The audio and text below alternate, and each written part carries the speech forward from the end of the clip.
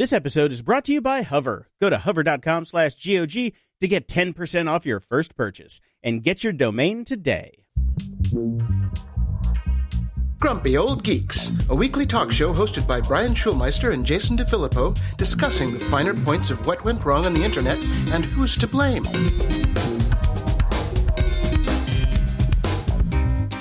Welcome to Grumpy Old Geeks. I'm Jason DeFilippo. And I'm Brian Schulmeister. Brian, I hate computers. I hate them. Yeah. Hate them. Mm-hmm. I've had 3 beautiful Macintosh computers until this week, where I now have 1. 2 of my laptops have died on me. How does this happen? What happened? The batteries have gone. You can get those replaced, right? I did. I took one of them to the Genius Bar, and apparently there's some other problems with it too. So the first one I took in was a 2013 MacBook Pro, one of my favorite laptops ever. $900 to fix it. Ouch. Yep, that's a doorstop now. So that one's dead, and the same problem started to come up on my other one, which was a 2015 MacBook Pro, and I fear taking it to the Genius Bar because, oh man, I can't afford it. Rip off that bandage, man. Find out the damage. Yeah, I gotta do it. Or do I? Maybe I'll just wait and work on my little 5K iMac. You know, I paid a fortune for it. I'm still paying this thing off, so maybe I'll just use that and not work in my bedroom anymore. How about them apples? How about that? You've got iPads for your bedroom. Yeah, it's a little separation of church and state. All you do is talk about how easy it is to do everything on these big iPads these days. So how about you kick the laptop habit, man? Yeah, but I can't edit. You know, it's nice to be in the house and be able to chill with the pooches and all that. Separate work and state, man. I know. You've spent a lot of time setting up your studio. Yeah. Use it. Yeah, I gotta use it. Oh, poor puppies are gonna miss me. But yeah, man, it's a bummer that these things died within like a week of each other. And I think it's because I've been using them in clamshell mode. Okay. Because I've had the top closed, so they don't get as much airflow as they say they do. You know, with the keyboard open. Mm-hmm. And I think that maybe prematurely killed them. There's no fruit juice will not fix it. You know, I tried that running that little battery app that we run for the laptops, and they're just toast. I rebooted 10 times yesterday, and I got like I think my longest stretch was half an hour. It's just like, oh man. Yeah, that's a bit useless. Yeah, pretty much. A little follow-up on the AutoBlow AI from last week. I didn't actually read the article that anybody sent in, because a couple people sent it in, because it had AI in it, and I figured you'd read it, because you read all the feedback stuff, and I did. Tend to not. Well, it turns out AutoBlow AI comes from Brian Sloan. That's the guy that actually made the AutoBlow 2 that we tried out on the show. Amazingly enough, I didn't remember that because I did not try it. Yeah, I did. But I also sold him my domain, twatbot.com, which has turned into nothing. It's a big bunch of nothing sauce. But it's very funny that I went back and I'm like, Brian Sloan, okay, let me search in my email. So I popped it into Airmail 3, and sure enough, there's the whole thread of Brian and me talking about blowjob devices. So it's the same guy. That's really funny. You should probably reach out to him and see if you can get a free new model, Yeah, no, I think I'm going to pass. Okay. The last one wasn't that great. I mean, it got the job done, but no. I tried to sell it at a garage sale, but MXV said no. I can't imagine that went over well. Yeah. Yeah, I was living with a friend of the show, MXV, at the time, and he's just like, no, you are not putting this out at the garage sale. Detachable penis. Yeah. You remember that song? That was the whole thing. He found, anyways, at a garage sale.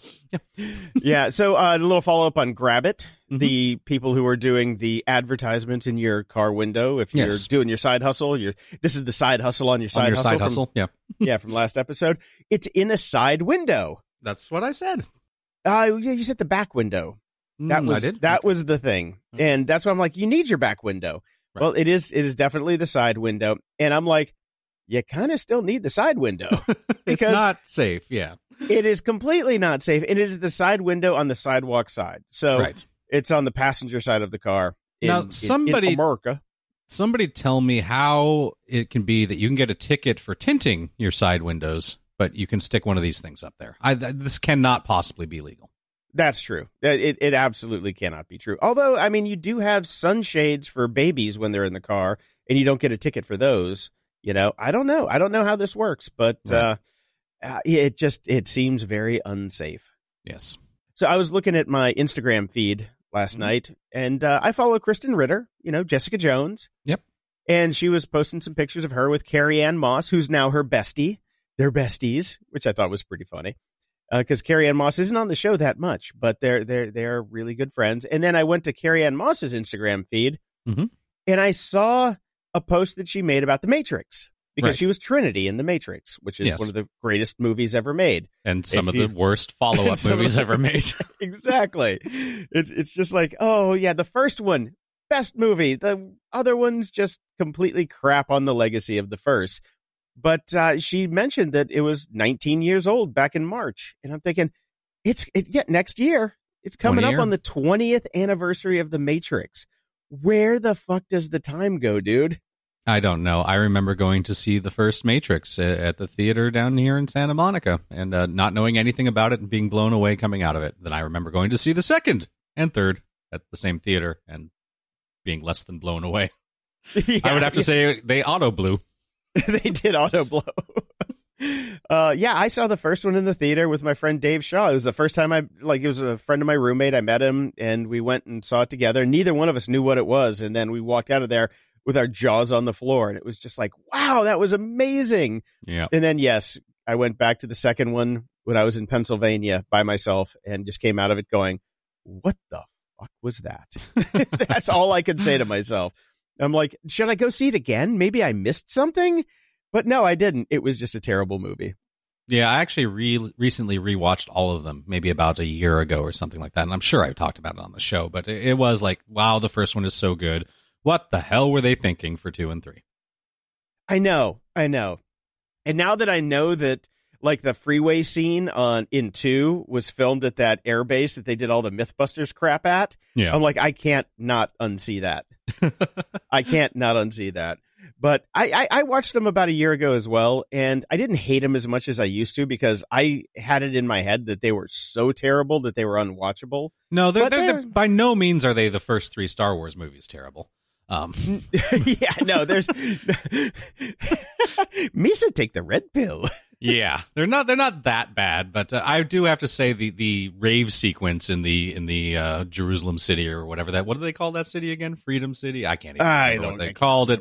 That rave scene was Jar Jar Binks cringeworthy, but the rest of it actually, I mean, there's some decent philosophy in there. I look back at it and I think about like who was what was the name of that character that the white-haired guy, the architect. I love that. I love that whole sequence. That was a great sequence. I do have to say that I agree with you on that. I love the whole idea of the Indian couple that were the rogue programs that had a rogue program child, and they were trying to save the child by getting the child out into the Matrix instead of... I mean, there's some really good stuff in there, but there's also some really horrible stuff. Oh, there's some definitely horrible stuff, but I did walk out of there thinking the architect scene was actually really good, that the entirety of that city and letting people out was just like kind of a release valve. Yeah. For just anomalies in the algorithm, because they just didn't know what the algorithm was doing and they couldn't make it perfect. So this was the umpteenth iteration of that city. Yeah. Really cool. So, yeah, that was cool. No, shit. Now I got to go watch them again because they're out on 4K. So maybe I'll go get it just to have the first one on 4K. I have it on Blu-ray, but I don't know. I don't think I have a 4K HD Blu-ray player. Anyway, so I just thought it was really cool that Carrie Ann Moss was talking about The Matrix, because she wasn't even in town when the whole thing came out. She was like out of the country, and she came home and she like went by a theater, and like the line was around the block, and she's like, "Oh shit, this might be a thing." I'm reasonably sure she probably got a call from her manager. I'm pretty sure she didn't notice that it was a thing by driving past the theater. Okay, so she was humble bragging. Yes, I think so. So everybody on the planet has sent us either a tweet, an email, or a text. I got 7 texts last night about the new South Park episode, the Halloween episode, which is about the e-scooters. Did you get a chance to watch it? I watched some of the clips online. I have to be honest, I don't think I've watched South Park since The Matrix came out 20 years ago next year. Okay. Not that it's not good, it just isn't on my radar anymore. There are some things that have just dropped off. I don't know why. Family Guy, also very good show that I just never watch anymore. Simpsons disappeared a long time ago, even though I hear it's still very good. But yeah, South Park long ago just kind of dropped off my radar. So, but I did watch, you sent me some of it and some of it from Sweden, I assume, and there's some YouTube clips. And I've got to say, I think we deserve a writer's credit. I think we absolutely deserve a writer's credit on this one. It was a great episode. I watched it this morning, and I sent you the entire copy of it, by the way. Sweden, thank you very much. They nailed it. They absolutely nailed it. Everything that we talk about that we hate about them is just like, why are they here? Where did they come from? And who's doing this? You know? Xander, awesome. Vander, or whatever his name is. Yeah, no. Anyway, it was really fun. It was a really funny episode. Yeah, I've got to say just really quickly as another bit of follow-up here, there are two things that I think we've gotten the most feedback from ever. The first is the South Park thing. Everybody wrote us about this, so thank you very much. The second one is Spaceballs with the canned air. I totally forgot about that. Oh, yeah. Everybody has written us about this, so I totally forgot about that. So, yes, you're right, but I'm telling you, my memory comes from a sci-fi book, not a movie, and now people are sending other movies where there was canned air and stuff like that. This was definitely a book, and I don't think it was a book that was ever made into a movie. So keep your brains on the book theme here for people collecting air and selling it. And anyways, thank you so much, everybody. And thank you also for reminding me about Spaceballs, because after we got all these tweets, I rewatched Spaceballs, and that movie holds up. It's still damn funny. It's got legs? It does. Okay, cool. All right. Well, keep your ears to the ground, people, and let us know where that canned air comes from. In the news...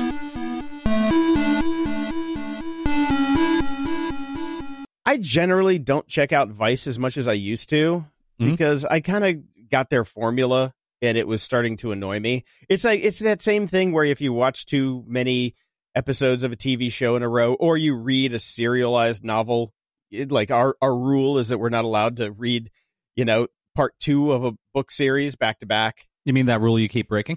Yeah, the one. Well, I've stopped. I've definitely stopped. Well, Vice kind of turns into that for me because then you can see behind the curtain. But there's a new article that I thought was really good. It says, we posed as 100 senators to run ads on Facebook, and Facebook approved them all.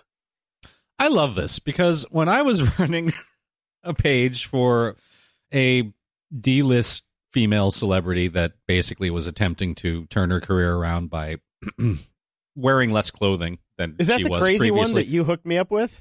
Yes, that one. Oh, yeah, okay. I know who you're talking about. I would get ads banned all the time, ads refused all the time, continuously, because it was against community standards, even though she was fully clothed in these pictures.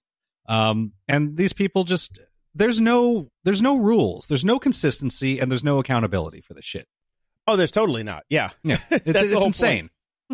The only person that got shut down they did the 100 sitting U.S. senators. All of them were approved, but they also tried to run an ad as Mark Zuckerberg. That one was rejected. Yep, that's in the flag list, I'm sure.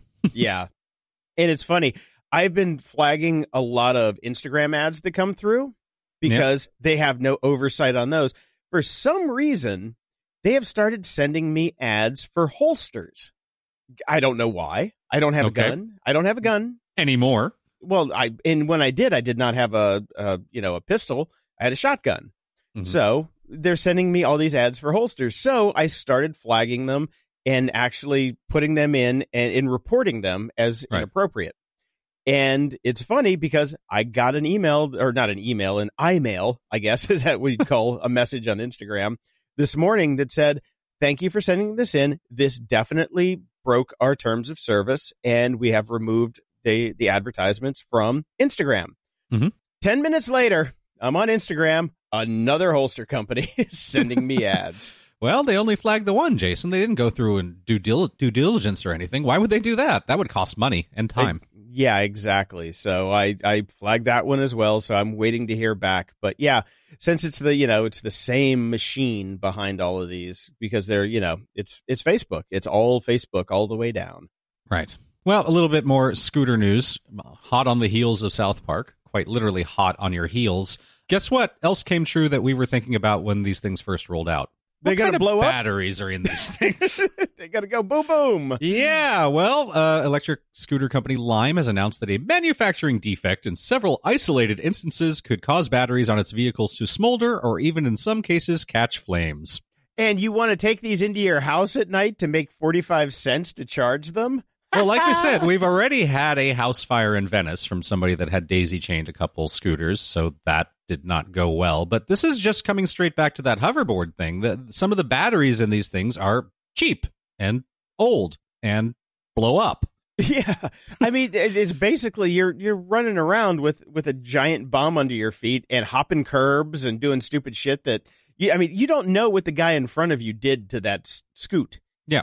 And you don't know what kind of battery is in there because it's a very specific battery that's causing the main problems. It's a Segway 9-bot or something like that. And you don't know. So the defect apparently arose in one of the two types of batteries used in early scooter models.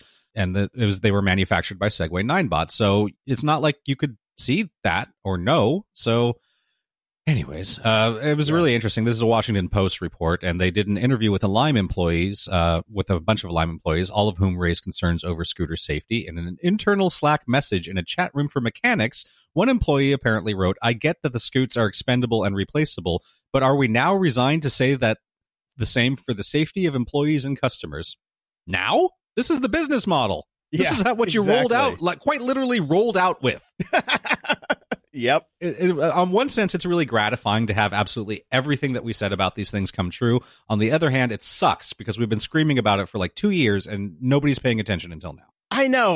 My friend was sending me stuff about it last night, and I'm like, you know what? It's really annoying that everybody's sending us all these stories that other people are doing and getting all the credit for. And we've been saying this since day one. Since the day they showed up in Venice, we have been talking about this because you were at ground zero.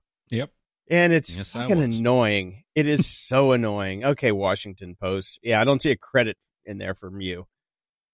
Brian, we've talked about WeWork in the past. Yeah, actually, it's funny because you mentioned Instagram ads. I get Instagram ads for WeWork constantly. I've never seen those. I don't get those. I have some Instagram ads coming up. Insta Scam of the Week is back, by the way.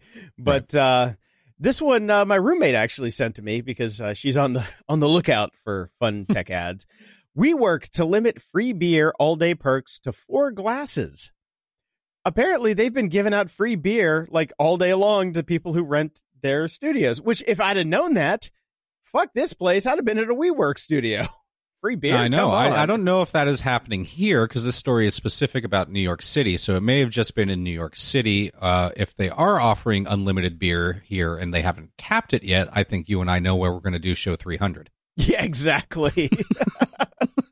Because I did the math on this, considering how much alcohol you and I can take out and how much it would cost for us to go in. And basically, if you treat this as a bar, you're coming out way ahead. Way ahead.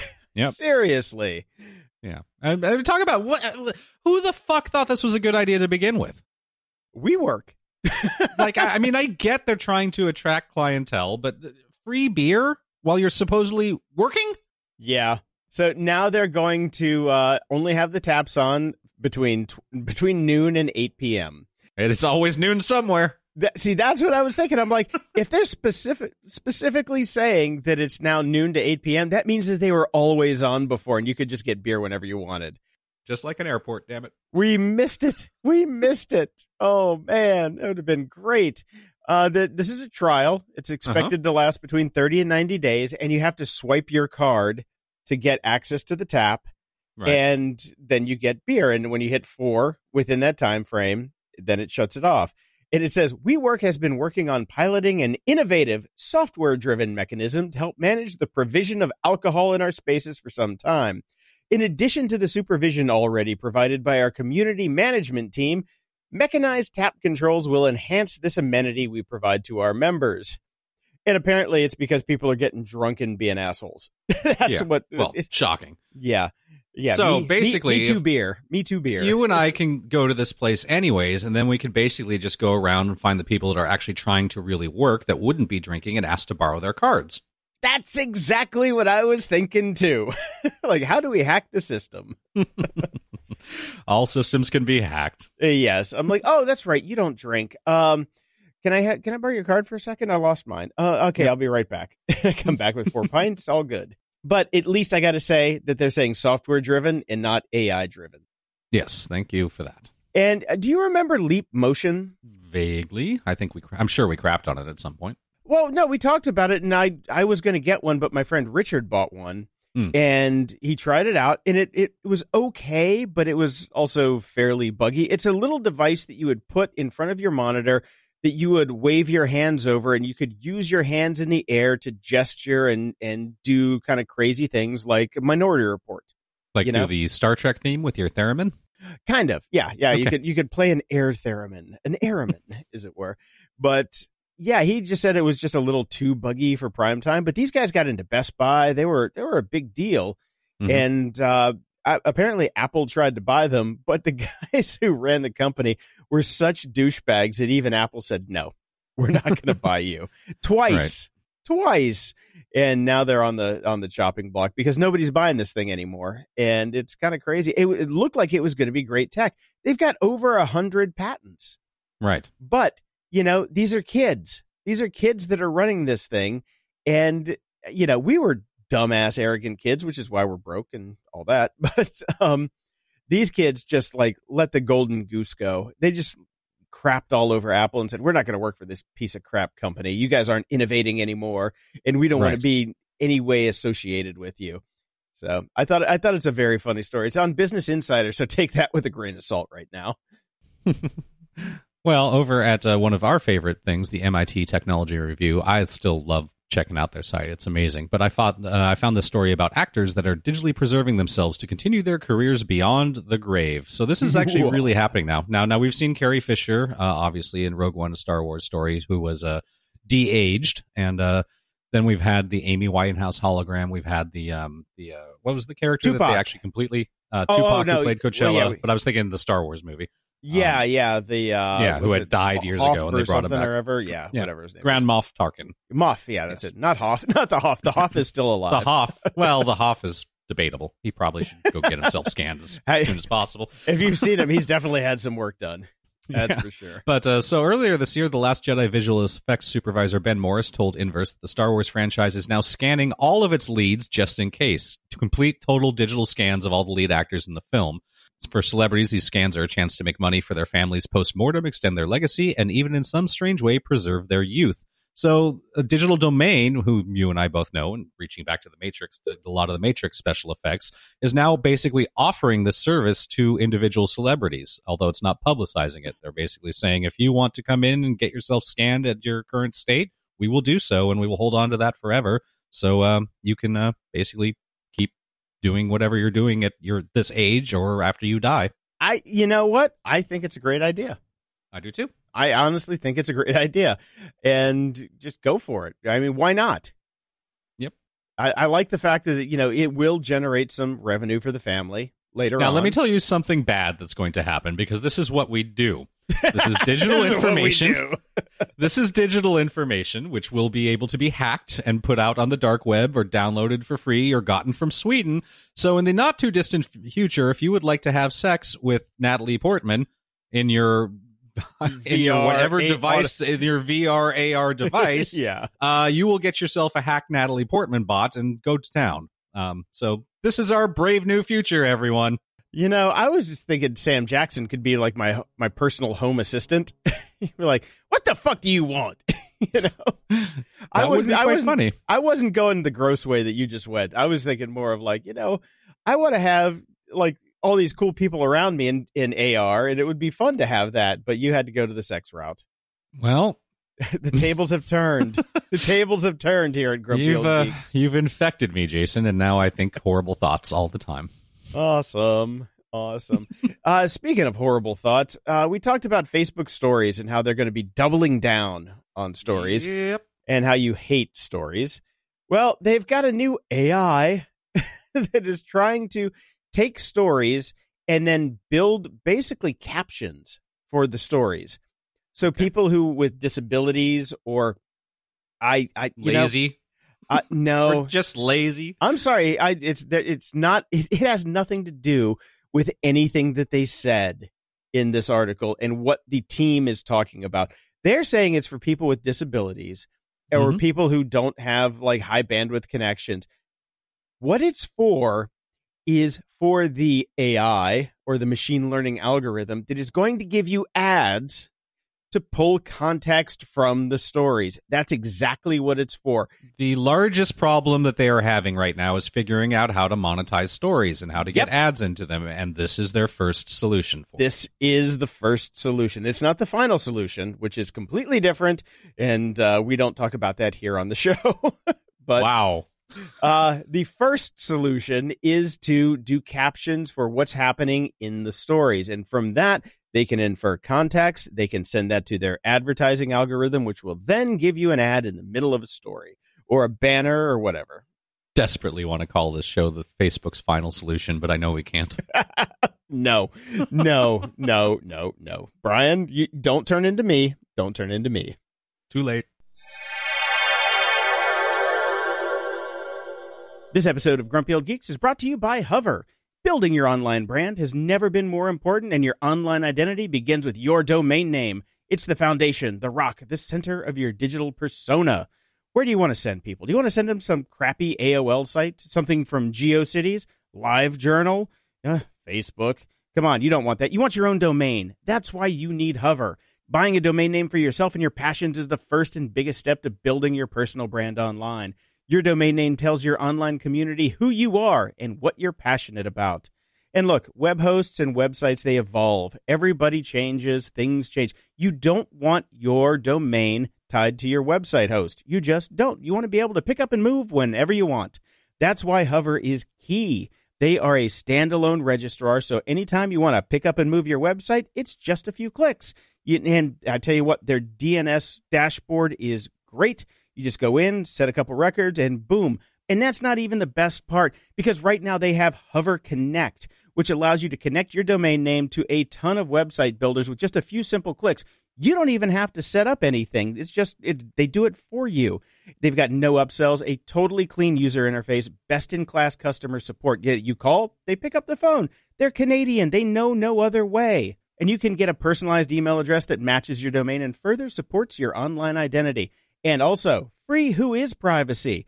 You show me another registrar that gives you that out of the gate. There aren't very many of them out there, but Hover is the best one. Free Who Is Privacy is clutch. And they've got 400 domain name extensions to choose from, including all the classics, but they've got a ton of fun niche extensions. I just got jpd.productions. That is cool. I don't have to go with .com and fight the unwashed masses to get my .com anymore. I can pick something that actually represents who I am. So get started today and go over to hover.com/GOG and get 10% off of your first purchase. That's hover.com/GOG to get your awesome domain today and get 10% off your first purchase. And I'm telling you right now, I love the GOG fans. Everybody's picking up domain names through Hover. We are getting great feedback from them, and they're like, we've never seen a response like this. So you guys are killing it. Keep doing it. Go get your domain. It's cheap. It is easy. And when you do it with Hover, you are just going to be happy. I know most people have been burned by old registrars, like I'm not even going to name them because it might resurrect them from the dead and they will haunt me to the end of my days. But Hover is the best. Hover.com/GOG, 10% off your first purchase. Security? Ha! We're back this week with Dave Bittner from the Cyberwire podcast. The Cyberwire is a free, community-driven cybersecurity news service based in the beautiful state of Maryland, which we all love and adore and would go vacation anytime at. Yeah. You hear that, people? Always. Maryland rules. Dave is co-host of the new Hacking Humans podcast along with Joe Kerrigan, where they take on social engineering and make it funny. Dave, what are you up to, man? Well, first of all, do you know where us Marylanders vacation? Where do you vacation? California! Woo! Yes, I'm sorry I missed you. Unfortunately, I had a family in town as well, and the timing just didn't work out. But I hope you had a great trip, and I hear you got to see Jason. So. We did. We had a lovely little get-together. It just worked out. The last day I was there before we headed back to the airport, we got to spend some time together. I brought over some Dunkin' Donuts, and we enjoyed that. And I got to meet the doggos, both Bam Bam and Dino. Bam Bam tried to eat him. She was a little standoffish, but that's okay. Yeah. Bam Bam has a thing where she, like, on first meeting, she'll try to eat you. The second meeting, she will try and kiss you to death. But the first meeting, she will always try and eat you. And this is why I go directly into the studio. Yeah. Yeah. But it was nice to put muzzles with names, I guess. And it was really nice. So nice after all this time. It's been a couple of years now we've been doing this to finally meet face to face. So it was a real treat. And the rest of the vacation was great as well. We did a lot of the touristy things, went to SeaWorld and Disneyland and Universal and, enjoyed all that stuff. So yeah, it was a nice trip. Good to be home. It's funny, as happens, I came home Saturday, woke up Sunday morning with a terrible cold. Which is what it's you get. The planes. It is. It's, 5 hours in a plane, that'll do it to you. So still on the trailing edge of the cold, but I'm hoping this weekend will be the final knockout for that. But anyway, thank you, Jason, for your hospitality. It was really great getting to meet you in person. Definitely. Thanks for making the drive over from the far land of Encino. Yeah, yeah, it was lovely. Dave Bittner is literally Encino man. That's right. Yep. Yeah, lovely view up from the hillside that someday the house will slide down the hill with the earthquake or the mudslide or something. I don't know. Yeah, that's why I live in the flats. There you go. Good call. So interesting stuff happening this week on the cyber realm. We're going to lead off today with some proposed legislation from Senator Wyden. He's a Democrat from Oregon. And he's got a plan that aims to protect private data, restore the do not track capabilities. That's sort of a zombie function in current browsers. Yeah, the one that nobody cares about. Right. Everybody ignores. It doesn't work. But here's the one that caught my eye, and I think, Brian, in particular, you'll enjoy this one too. Jail reckless CEOs. I saw that. I think we all enjoyed that one. Jail time? What? Yeah. Consequences? Yeah, absolutely. So wow. I can't see this passing, but I like it. Well, I guess it's an interesting first step in the negotiating process. Yeah. We have to, it seemed to be inevitable that we're going to have our own version of GDPR here.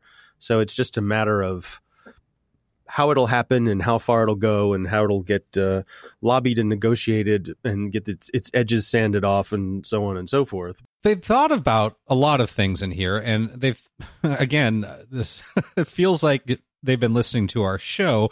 I really particularly like this one passage because they're aware that such a move, implementing these rules as they are, would drastically impact, crush companies such as Facebook, whose entire business model revolves around its ability to track users for marketing purposes. Yeah. The bill offers a simple solution. Companies would be allowed to notify users that the only way to continue using a service or website for free is to allow the tracking, but they cannot deny service to anyone who refuses that. Instead, they must offer a paid version of the service. Beautiful. I like that. Yeah, I love that.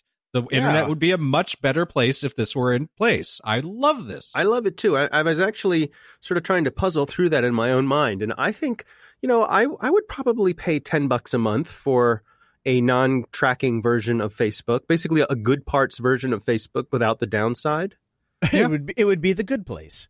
We could go to the good place. Yeah, I wouldn't mind it. I think I would be a little bit leery of a $10 a month thing, just because I feel that we as a society are going to be buried under $10 a month fees fairly soon. That's true. A couple bucks a month, I would be happy to pay for. And I haven't they done the math on what we're worth to them per month, anyways? $7.85 a year. There you go. I'll pay that. Yeah, I think this article quotes it as being around $20. But a year, not for a month, though, right? No, $20 per user per year. Yes. Yeah, okay. yeah. So I'll pay. I'll give them that right now. I'll give them $25. They can actually make more money off me if I give them $25 and say just bugger off. Yep. Well, I was thinking too, because if you have a bunch of people opt for the pay for it option, then that wouldn't that make the tracking option less valuable since your pool of people that you're tracking is smaller and worth less? Correct. Yes. So, that's exactly what I was thinking, because the revenue for the ads would go down drastically, right? Based on how many people were paying for it. But then this is a good thing. Yeah. Well, but I guess I don't have a problem with them offsetting that by it being more than $20 a year. Again, if it was, right. I mean, $5 a month, okay, so $60 a year, whatever. That's not gonna. To me, that's a good value for the what I would get out of Facebook. Yes. I guess it would kind of be like, what's fun. I've been thinking about, because I have been putting a lot of thought into quitting Facebook lately. And what struck me is that quitting Facebook, I think, is probably a lot like quitting smoking. And I've never been a smoker, so I don't know. But I think that it's that similar kind of draw to something where there's lots of good things about it, but it's bad for you deep down. So I was thinking like this would be like, smoking without the lung cancer and the stinkiness and the all the bad parts of. So paying for Facebook is like vaping. I guess it is. Yep. All right. Never mind. Never mind. Never mind. I mean, yeah, it's just the whole article was lovely. I like the plan. It's well thought out. We've always laughed and kind of made a joke on this segment in the show that people in charge and in government and don't know what they're talking about. This guy does, or at least he's certainly surrounded himself with people who understand the industry. He's got the best interns in the world. There you go. It's a brief little beacon of hope, I guess. So we'll certainly keep an eye on this one, but. I have to say, don't get your hopes up. No, but I felt good after I read this article because there's nothing in it that makes me think that, to Brian's point, there's nothing in this that makes me feel like this guy just doesn't get it. The things in here are practical and realistic and could be doable. So we'll see where it goes. Yeah, he's been at the forefront of all of the really decent cyber regulation. So I have faith in him that he knows what he's talking about. Yeah. There are another 99 senators that I don't agree with, but he's one of the good guys. Yeah, he's outnumbered. Another thing caught my eye this week. This was after Apple had their big event recently where they launched the new MacBook Air and the new iPad Pros and what else? A new Mac Mini. And one of the things that came out from this was that their new T2 security chip actually physically disconnects the microphone when the laptop lid is closed. Like it's a hardware disconnect from the wiring from the microphone to the rest of the circuit board. Yet we will still be getting stories about how Facebook is listening to you. That's right. Yeah. It'll never end. This is really good. This is Yeah. smart. This is a great idea. I mean, it follows right along in line with, again, and the continuing theme in this segment is that Apple does seem to particularly really care about our privacy and our security. Yeah, I think they do. So, hats off to Apple for taking the time to engineer something like this in. To me, this is a competitive advantage. So we'll see if other people follow, but I think it's a good thing. Speaking of Apple, this is a really interesting article from iFixit about how basically if you expose your iPhone to a high enough level of helium, it'll brick the device. Siri just doesn't talk in a strange voice? Yeah, Siri doesn't go, hello, can I help you? Right.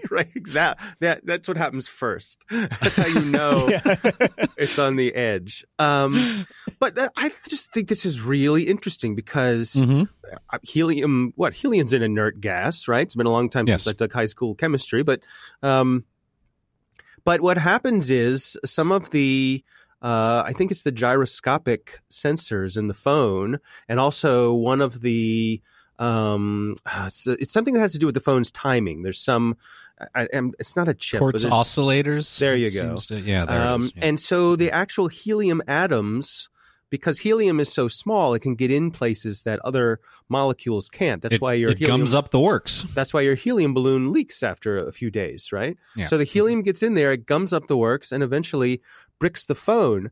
And interestingly enough, Apple says you can sort of dry the phone out, give it a few days, and the helium... Put it in rice. Well, yeah. The old rice trick. Put it in nitrogen. Right.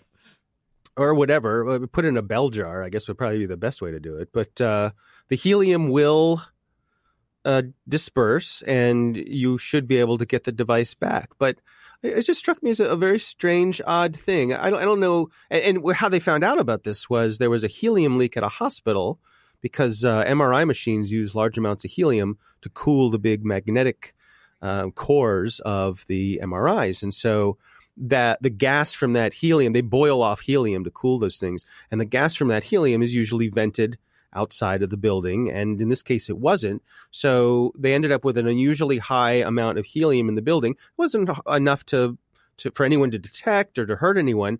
But there's this rash of iPhones being bricked all over the hospital.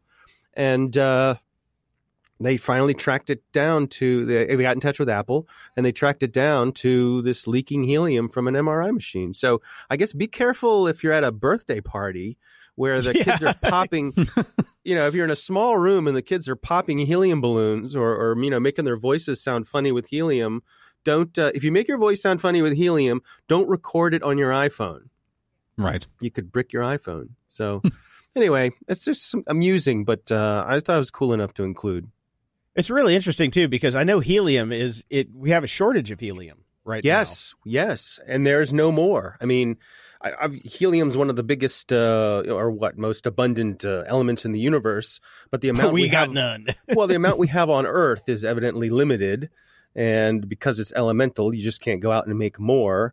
And so there's some people who are upset that we're using our limited supply of helium on things like birthday balloons when there are devices that really need them, like MRI machines. And right. I've actually seen stories where people are saying that there's been ideas to bank helium, to store it because it's only going to go up in value. Yeah, no, there are people that are actually doing that. That's when you mentioned this story, I remember this from a couple of years ago, because if you even go to the party store, helium balloons have gotten really expensive now because it is rare. And that's one of the things that people are trying to figure out if they can mine asteroids for. They think that there's going to be trapped helium in these asteroids that they can then bring back to Earth because we're running out. I'm going to invest in helium futures. Yeah, fuck Tesla. I'm going for helium. Helium, yeah. You cornered. You have all the the helium market. You've cornered the helium market. Right. I can be a helium baron. Yeah, or it'd be right. Exactly. It's a pain in the butt to store, but you'll get your justification in the end. Yeah. This next story is about an IoT thermometer. Why? What could go wrong? Yeah, which reminds me of my favorite thermometer joke. How do you tell the difference between an oral thermometer and a rectal thermometer? The taste? There you go. Ding, ding, ding, ding, ding, ding. Yes. Yeah, so this is an IoT-equipped thermometer, which I guess at first seems like a not crazy idea. You can take your temperature and you can have it automatically connect to your phone. So you could track your temperature if you're doing something like tracking your temperature, maybe for fertility or something like that. It's a practical use for it. Reporting data to your doctor, that sort of thing. But it turns out that the company... God forbid you just type it into an app because it's only 3 numbers or 4 numbers. Yeah, well, who has time for that noise? Who has time for that? Yeah. No, I'm not an animal. So evidently, the company who makes this thermometer has been selling the aggregated data. What? I know. Never have we ever heard about an IoT device selling data to somebody who doesn't deserve it. Never. It gets better. Companies like Clorox, who sell disinfectants, are using this aggregated data to figure out where to best spend their advertising buys. So they can. I read this and I thought, doesn't Google already do this? Google puts out information about flus and things of that nature and where they're hitting and spreading for free. So I think I could go save Clorox a hell of a lot of money right now. And I think the Centers for Disease Control it's not direct marketed. Yeah, but it's not directly marketed to you. So when you go to to Target, they're not doing that, Jason. They're not doing that. They're just it is aggregated data. It's not direct marketed. It's direct marketed to areas, which is the same thing that Google does. It shows you where the flu is spreading and where they're projecting it's going to go. Right. Okay, but still, the fact that they don't tell you that they're doing that is. Yeah. Oh, yeah. That's totally wrong. Yeah, that's ridiculous. I mean, let's roll it back here. It is wrong for sure. Yeah. This thing should be free. You shouldn't have to pay for this thermometer because you're they're getting your data. This is ridiculous. Mm-hmm. This should be like a free thing. They should be giving it away. Instead, you're paying and then getting screwed on the back end, where the thermometer sometimes goes. Where the other thermometer goes, yes. I was thinking about, your whole family gets the flu, and one of those billboard trucks just starts driving down the street back and forth in front of your house, with the ads for Clorox or whatever, something to get the jig is up. But yeah. Anyway, another fun one. IoT. So I found this next one over at servethehome.com, which I'd never heard of. But it is a incredible breakdown on why Bloomberg's super micro stories are utter bullshit. Did you guys get a chance to look through this? I did. I mean, I don't think anybody has time to read the entire thing because it's extraordinarily long. But it is incredible how they broke down this story and said, no, this did not happen. There's no way this happened. Has there been any follow-up on this? Because I have not really kept up on the story, other than, as we discussed, nobody has shown up with a chip. What is Bloomberg's take on it? Or are they just kind of pretending it didn't happen at this point and moving on? No, Bloomberg is standing by the story. But they haven't offered any additional evidence. They've said nothing except we stand by the story. We have this many interviews with this many, anonymous sources. But they've not released any photographs of any motherboards or any additional information. But her chips. Yeah. Great. But in the meantime, we've got all the companies involved in this have said in no uncertain terms, and in terms that if they were lying would get them in trouble with the Securities and Exchange Commission. So they've all said there's nothing to this story. So yes, if Apple comes out as a $2 billion company, they will not make a statement that will cause them any problems with the Securities and Exchange Commission. Even if they're a $2 trillion company. Or $2 trillion. Yes, I'm getting my numbers wrong. Okay, but this is a great breakdown. So I highly recommend everybody go check it out if you want to get down to the nitty gritty. Even the funny part was that in the Bloomberg article they said even if the computer is off, they can exfil data. It's like, excuse me, excuse me, sir. Right. Computers need power to run. Mm-hmm. It's like that's even the most basic one, but they get down to all of the BMC, network management services and things like that, and it gets really deep into it. But I highly recommend you go check it out if you want to figure out why Bloomberg is so full of shit right now. Yeah, it's the most detailed breakdown of this that I've seen so far. So if you're interested in how this is played out, this is a really good one to check out. So, this one is I'm scratching my head on this one. Mirai co-author gets 6 months confinement and $8.6 million in fines for the Rutgers attack. This is one of the authors of the Mirai botnet. Right. What do you guys think of this sentence? He got 2,500 hours of community service, 6 months home confinement, and an $8.6 million fine to pay back to Rutgers University. I'm thinking he doesn't have $8.6 million. Well, I don't think he has $8.6 million, but why no jail time? That's a good question. Interesting. How many years is 2,500 hours of community service? Do we have any estimation on that? It's got to be a few years of full-time. Yeah, I know, right? If only one of us had some device in front of us that was capable of calculating numbers or something, or if we did any work ahead of the show to have these numbers in front of us. He'd be working for 104.166666 days consecutively to actually pay that off. Okay. And if you divided that by, let's say 8 hours a day. Real-time math. This makes good pod. Yeah, this is great pod. Yeah, I'm not even going to bother with that. But it's 104 days of not sleeping. So it's a lot. Right. Okay. So, yeah, a few years of his Saturdays are all taken up with watching police cars and fire engines. He ain't playing Red Dead Redemption 2 very often. Mm-hmm. But it's 6 months house arrest? What? None of this really makes too much sense to me. I'm surprised there's no jail. I don't understand the completely unfeasible restitution pay. Like, Is he never? Are they just going to garnish his wages forever, and he just never makes any money ever? Like that, he's never going to be able to pay $8.6 million back, right? Especially not if he's working community service for a full year. And who's going to hire him? And this guy's going to be homeless. So I don't get it. Yeah, this guy's going to be homeless in a minute. And he lives in New Jersey. Ugh, poor guy. Well, the thing about this is I'm on the fence with this. I thought that there should be jail time, but, I'm also on the side of intellectual crimes of this nature should not include jail time unless there is a prison that is designed for people who are doing cyber crimes, because all it's going to do is turn them into more hardened criminals.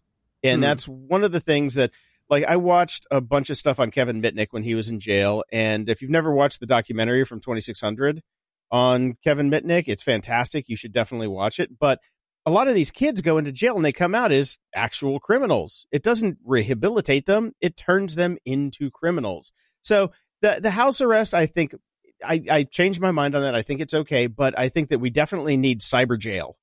You know what they should do? They should put them in a large complex that has a whole bunch of Wi-Fi connections, but they're all those free Wi-Fi connections that you connect to, but then you can't actually connect to the internet. right. It's called, it's Honeypot State Prison. There you go. That's all we do with them. Isn't cyber jail just not being able to connect to the internet? Isn't that that's cyber jail, right? Kind of. I just wanted your take on this. As to, do you think that he deserves to go to jail for this, or do you think that this is a? I don't know about the deserving thing, but if this were me, I would rather go to jail for a year or two than owe $8.6 million for the rest of my life. And what happens when he inevitably can't pay it? Does he just end up back in jail? No, you don't. That's not how it works. I don't think we have debtors' prisons anymore. Oh, we don't have debtors' prisons. That's not how it works. If you don't have the money, you can't pay it back. They can put debt collectors on you, and then he could actually just file for bankruptcy and get it removed. That's interesting. Yeah. Yeah. So this next one I found is smart lie detection system to tighten EU's busy borders. Mm-hmm. So the EU is going to put in lie detection systems called border control. Yes, That sounds like a William Gibson novel title. Yeah, it kind of does. So what do you guys take on this one? Because I am kind of freaked out about this one. Well, lie detection systems have historically been bunk. But it's okay. I agree with you, but the thing is, it's only step one. Now, the amount of people traveling, the amount of pressure going through, the amount of people, the weights, and all that sort of stuff. If they feel that this is a step one, that if you can get through this, you just breeze on through your merry way. You don't have to talk to anybody else. You're done. You're through. Great. They're not saying if you don't pass it, we're going to throw you in jail. Then you just go to what is the normal step one, which is you go up to an agent and you talk to them. So I'm kind of okay with it.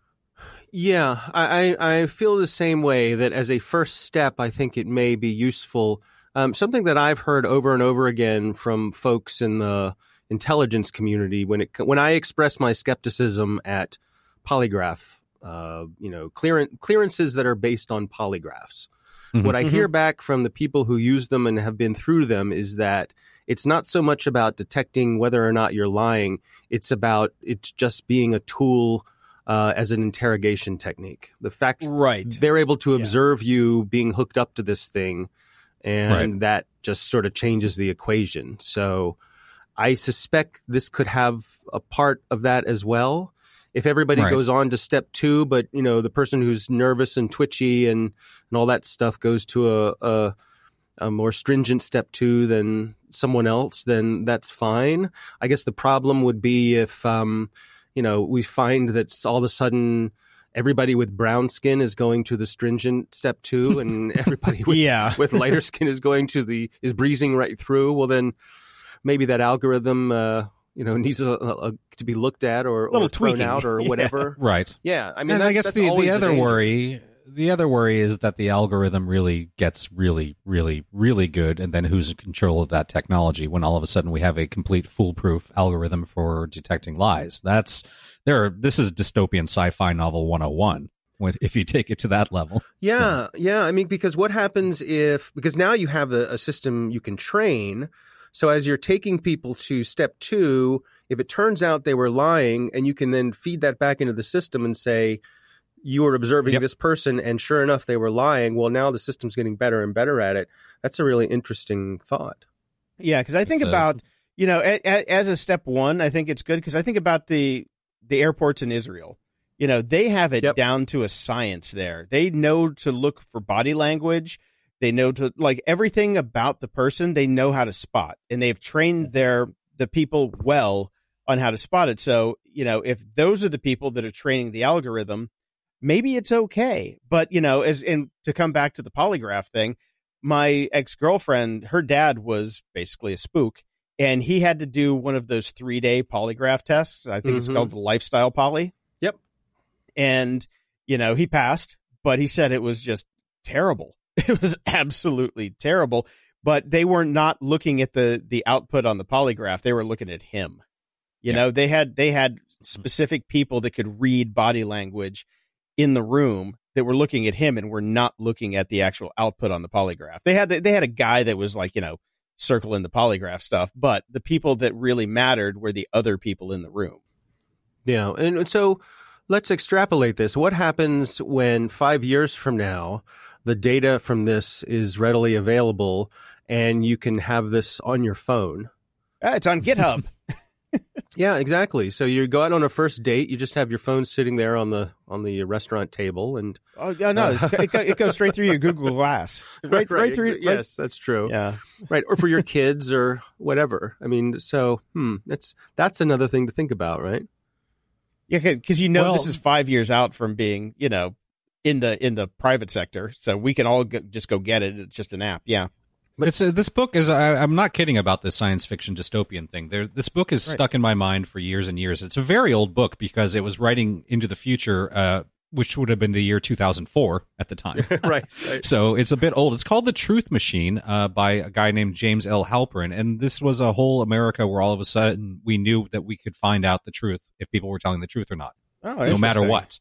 And it completely changes society. And if you're interested in this mind experiment, since we've been talking about this story for 5-6 minutes now, I would highly recommend you guys go read this. I don't know how well it's held up with technology, obviously, because, again, it was written, I think, in the 90s or something like that. But it's a terrifying, I've always held this novel in the back of my mind, because if you think, the idea of being able to get an algorithm that 100% can tell if somebody's telling the truth or not, that's a fucking scary world to live in. Oh, yeah. Because what you really start to discover is that so much of social niceties are built on things like white lies and things of that nature. And if that foundation gets completely rocked, we will be in a very strange world. Yeah, it's been proven that radical honesty just doesn't work. It does not. And what's also terrifying is when I put The Truth Machine into Amazon, the first title that comes up is The Truth Machine, the blockchain and the future of everything. Yeah, it's not that one. Yeah, no, this is the James Halperin version. By the way, it's a very good book. I just wanted to say, not for nothing, that Jason is much more handsome in person than he is even in his profile picture. Well, how about that? And that's the truth. Ding, ding, ding, ding, ding, ding, ding, ding, ding, ding. Bam Bam is not going to be behind the gate next time. Yeah, thank you very much. Yeah, exactly. Yeah. You're going to dip me in gravy before I come over, bacon bits or something. Yeah. Thanks for that, buddy. Yeah, you're a pal. I know. I know. As he says, from 3,000 miles away. See, it's safe over here. Yeah. Yeah. Fuck Maryland. I know. It's terrible. It's a dystopia over here. Yeah. All right, guys. Well, it's as good a place to leave it as any. I will talk to you guys next week. And until then, try to stay safe. You too. Dick. That was very funny. Very funny. Ups and doodads. Brian, this week I turned off autocorrect on all of my devices, and it has been glorious. Well, you know how to spell, though. I was the 4th grade spelling bee champion. That's right. Most people I know don't. Well, the problem is the autocorrect, you start typing and you don't even think about it anymore. And then you send an email that sounds like you're completely drunk. And when I'm completely drunk, I can still spell. So it's totally bullshit, because what we've noticed over the years is that the autocorrect on the iPhone used to be amazing, and now it is just utter garbage in a trash fire. So the same has happened on Mac OS, and I'm finding that it's just auto-correcting words that I actually want to say to something else. So I turned it off. Yeah, I find that I would say 75% of the time autocorrect is giving me something I don't want or trying to correct a word that I'm trying to type into something I don't want at all versus the 25% that it actually catches something I spelled wrong. Right. So you still leave spelling check on, so it gives you the red underline. Mm-hmm. But you have the advantage of not saying something stupid. So I recommend everybody turn this off. And it'll also turn you into a better speller because you actually have to think about it. So when it's underlined, you go look at it and you go, oh, then you learn what the correct spelling is. And then, you might get smarter. I think that's the way it should work. I'm 100% on board with you on this. I'm going to do this because, like I said, I find it to be more of a nuisance than a help, and I'm getting rid of it. Now, my biggest problem with this is, as you were doing this, I know you type everything, and a lot of people do, but this will not solve the problem that I get from a number of my friends who text me completely unintelligible things because they basically use Siri to send texts. Oh, yeah. God, I hate that so much. It is useless. I don't know what store-bought 59 means. Yeah. I don't know. You meant meet you at the bar in 5. Oh, okay. Well, store-bought 59 doesn't mean that to me. Yeah, that you cannot infer context from some unintelligible Siri bullshit. So yes, if you're using Siri to send your messages, please look at what you sent. Oh God, and you know what? You know who is the worst subset of people on the planet? People who send you voice memos. Oh, those people need to die in a fire right now. I'm like, I could have read this in 6 seconds, but you sent me a minute-long voice thing that I have to stop what I'm doing and listen to. You do realize I work in audio, which means most of the time I have to listen to other shit. And I have to stop what I'm doing. There is a change cost, obviously, between contexts. And I have to listen to you ramble. If you could just not be so fucking self-centered and just type what you mean, then everything would be fine. But no, you have to waste my time by sending me a voice memo. People like that need to die in a fire. I'm sorry. All right, everybody, just stop reaching out to Jason. Yeah, please. Hey, well, if you're going to send me a voice memo, definitely stop. I've been trying to tell people to send me those all the time. I'm like, I'm not going to listen to this. What do you want? That's what I send back. I'm like, no, I don't have time to listen to your 5-minute fucking voice memo. No. If you want to call me and have a conversation, fine. I'll actually get on the phone with you, but I'm not going to listen to a one-sided conversation anyway. Right. Moving on, InstaScam is back. I found the portable self-defense staff for $24.95 plus an unspecified shipping amount. This comes from Tumblecat, and it's kind of like a Chinese staff that you keep in your pocket, and it's those old cups that you used to get, the plastic cups, drinking cups that you could telescope up and turn into a cup. This is the same thing, but it turns into a staff. Right. It does. It's a stick. It's just basically a stick. It is $24.95 plus shipping. So, as I always do, I went on the internets and I found where people get this and what people are actually charging for this. So you can go to eBay and you can get the silver metal appearing cane wand stick stage magic trick gimmick for $2.99 plus $1.99 in shipping. And the fact that it is a stage magic trick gimmick means that you're probably not going to be able to defend yourself with it, Well, first off, you would have to have some skill to begin with. You're not just you this does not know come how with to use these sorts of sticks. It does not come with lessons. Yeah, there's no kung fu lessons involved with this. You just get basically a tin stick that you could probably whack on your desk and break in half. So if you wanted to be Daredevil for Halloween, this might be nice. Otherwise, not so much. Now, what I particularly love about the eBay one is it's coming from Shanghai, China, so you will get it between Wednesday, November 28th or Wednesday, January 2nd. Yeah, you do not buy this if you're in a rush. Yeah, not for Christmas. No, this is definitely not. At least no guarantee. Yeah, but it's $5, compared to $24.99 plus unspecified shipping. Yeah, no, and you can find some that are closer, but they're a little bit more. They're around $5 plus shipping. But yeah, I found. Or you could just buy a stick. You could buy a stick. I like that. Or go find a stick on the ground somewhere while you're playing Pokemon Go. Brick a break.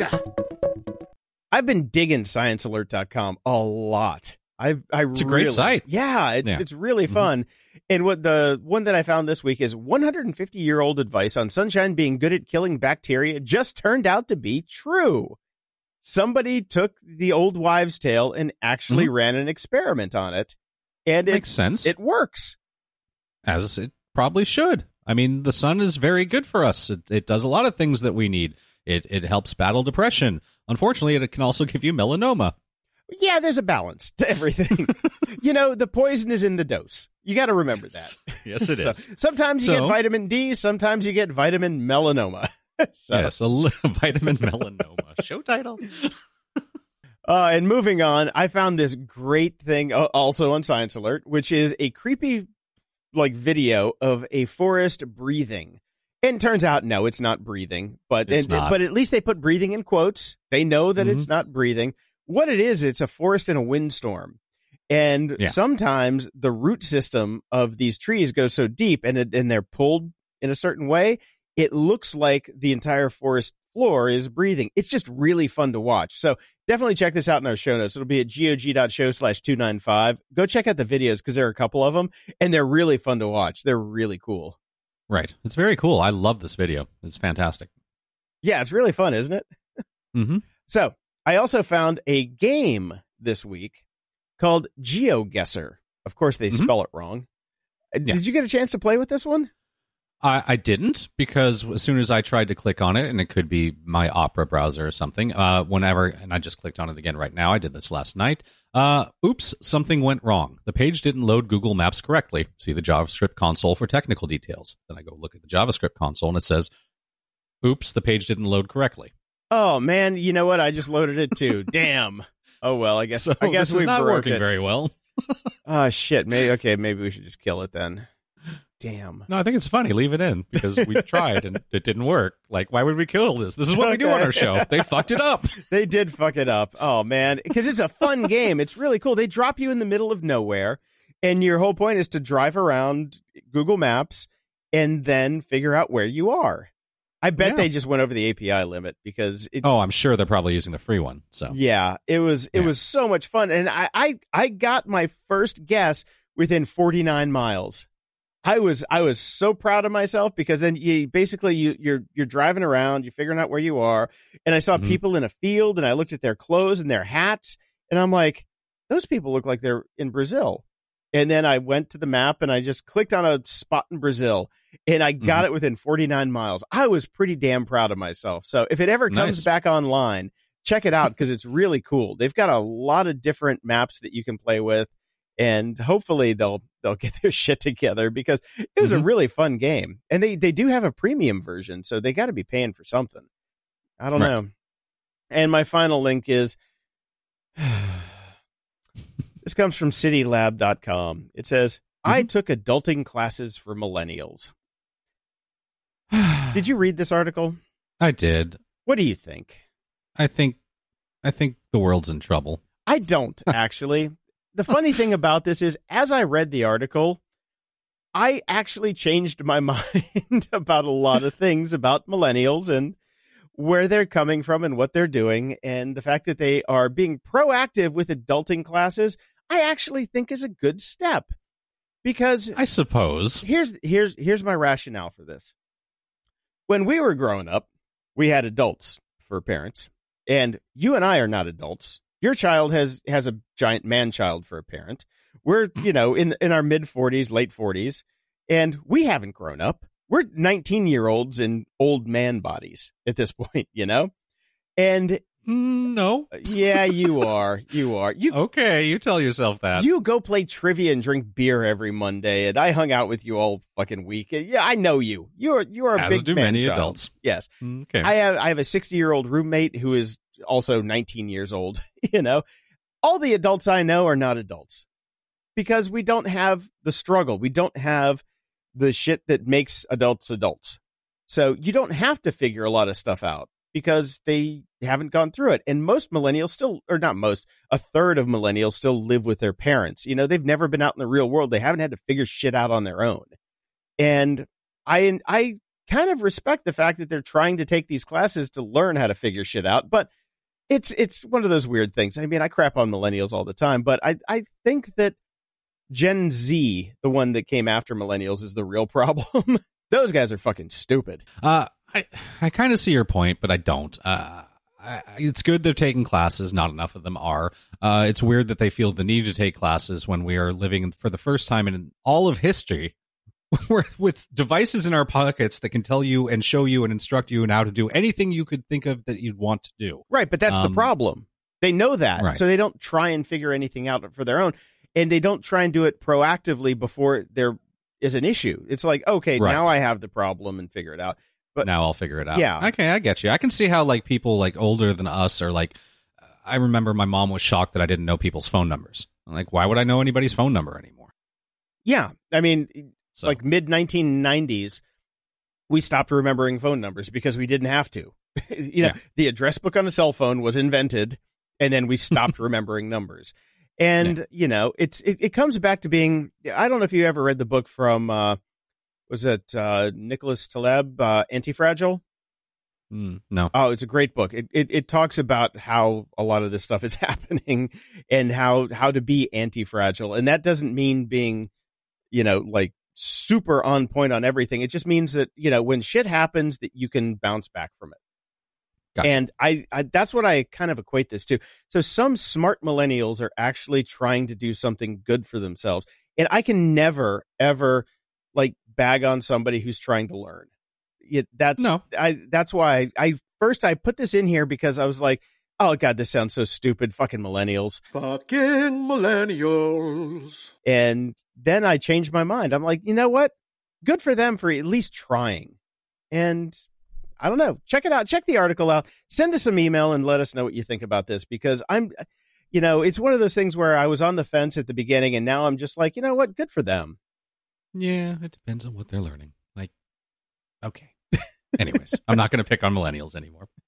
Closing shout outs. Big shout out to friend of the show, David Bittner, for coming by and bringing me munchkins. I love munchkins, even though they're not good for me. But Dave Bittner came to the house and he brought me a big bag of Dunkin' Donuts munchkins. So it was finally nice to see him in person. It was really cool to hang out for a bit. So big shout out for Dave. I couldn't be there. Yeah, I know. He was only here for a little bit because he had to go to the airport, but he drove all the way from Encino, and it was fun finally like seeing a face to the face. Right. Yeah, but next time there will be beer, not donuts. Agreed. And I'll be there. Yes, there'll be beer. Yes, if you're here, there will be beer. Until next time, I'm Brian Schulmeister. And I'm Jason DeFilippo. Thanks for listening to Grumpy Old Geeks. To support the show and keep us on the air, go to patreon.com/GOG. Toss us $1 a month and we'll love you forever. If you'd like to give a one-time or recurring donation, go to GOG.show and click the PayPal button in the sidebar. Show notes for this episode are at GOG.show/295. From there, you can find links to old episodes, leave feedback, ask questions, and get links to stuff we like and stuff we don't like sometimes. Stay grumpy, and we'll see you next time. We did what now? Do you want to listen to a podcast, baby?